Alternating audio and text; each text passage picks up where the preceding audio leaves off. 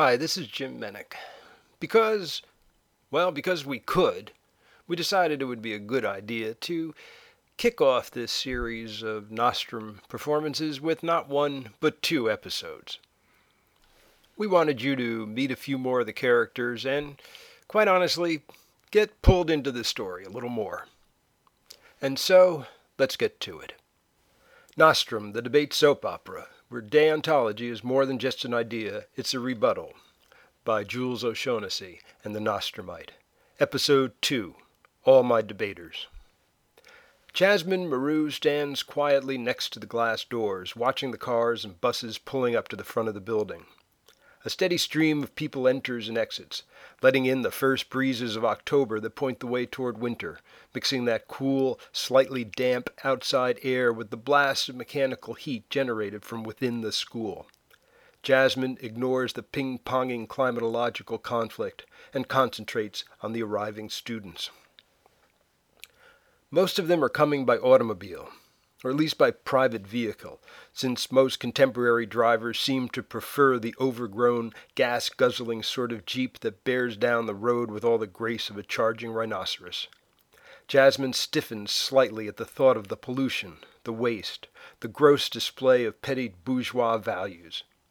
At the end of the walkway leading up to the door, 5 girls tumble down from one of these boxy monstrosities, tossing out sleeping bags and backpacks and suitcases and the other paraphernalia of the transient teenage house guest. They wave thanks at the driver, who pulls off back into the yuppie nightmare, and another group of happy debaters has been returned to the scene of the crime, and the family that has housed them can feel it's been useful until the next year rolls around and someone asks them to volunteer again. There are 2 kinds of major debate tournaments, each with 4 or 5 or even more rounds, stretching over a span of at least 2 days. At high schools like this one, New Jersey's very own Andrew Johnson High School, home of the unimpeachable education, participants are housed by the local gentry. 2 or 4 or 6 or however many debaters can be fit onto a stretch of open flooring are picked up at the school after the last round is ended on Friday and taken off into the night by the strangers who have been goaded into helping out by the parent volunteers in charge of tournament housing. The unspoken rules preventing headlines from being made in the morning are that no fewer than 2 students may be housed together, and never with a lone single adult. Some schools supplying the competitors being housed have additional, more stringent rules. Some are as simple as housing by gender. Others are as complex as the coach following the suburban Jeep home and verifying a house to go with it, and for all anyone knows, sleeping with one eye open in his Geo Metro across the street, waiting for the first screams of distress to bring him charging to the rescue. The other major tournaments, usually at colleges, provide no housing. In these instances, 400 or 500 high school students with their attendant coaches and chaperones and Sherpas descend on whatever motels can be scrounged up in the area, much to the annual shock and dismay of the local moteliers. Many is the Holiday Inn that has seen no sleep the night 57 freshman boys away from home for the first time have discovered where the ice machine is located. "Unlock the door, you butthead!" or words to that effect, are the representative 3 a.m. cry of these particular wild animals. As Jasmine remains unmoving by the doors, she becomes increasingly more anxious than her normal state of elevated suspense, which is never low to begin with. Jasmine is a worrier at best, and she's worried now about her little sister, Camellia. Jasmine is a junior, experienced, knowledgeable. Camellia is a freshman, participating today for the first time. Jasmine is more scared than Camellia.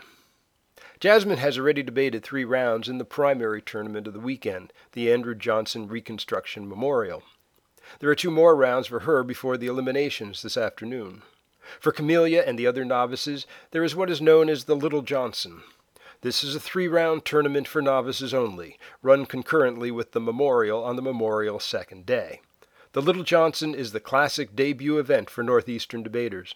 Camellia, along with Hamlet Buglaroni and the Tarleton twins, will be among those debutantes. Any sign of them?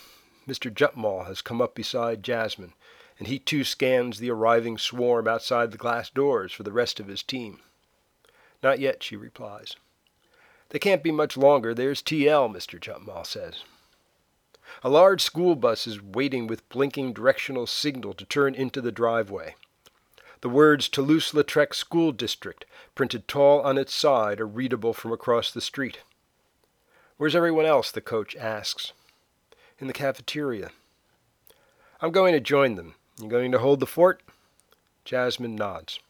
"Good. Bring them in when they show up." He walks off down the hall, his crabbed movements more gnomish than usual, as they tend to be after a bad night's sleep in a local Econo Lodge, which is how coaches pass the evenings of overnight tournaments while their students are being housed. No town, no matter how small or remote, is without its Econo Lodge. Jasmine turns back and watches the students pouring out of the TL bus. There are 15 or 20 of them, all in the dress-up debate uniform of the only clothes they own that they don't enjoy wearing: the ties, the suits, the blazers.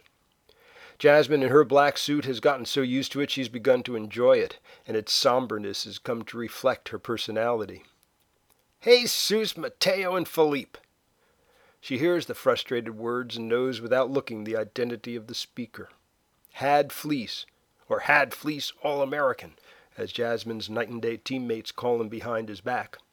The captain of the TL debate team, he bursts past Jasmine out of the building and into the confused bevy of his novices.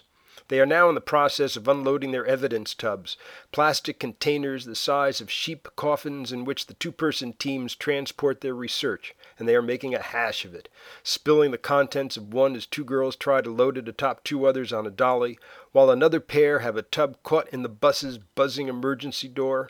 Fleece, at 6'2", with a linebacker's solidly muscular build, stands over his novices both in brawn and in maturity and starts to put the fiasco to rights. Jasmine sighs.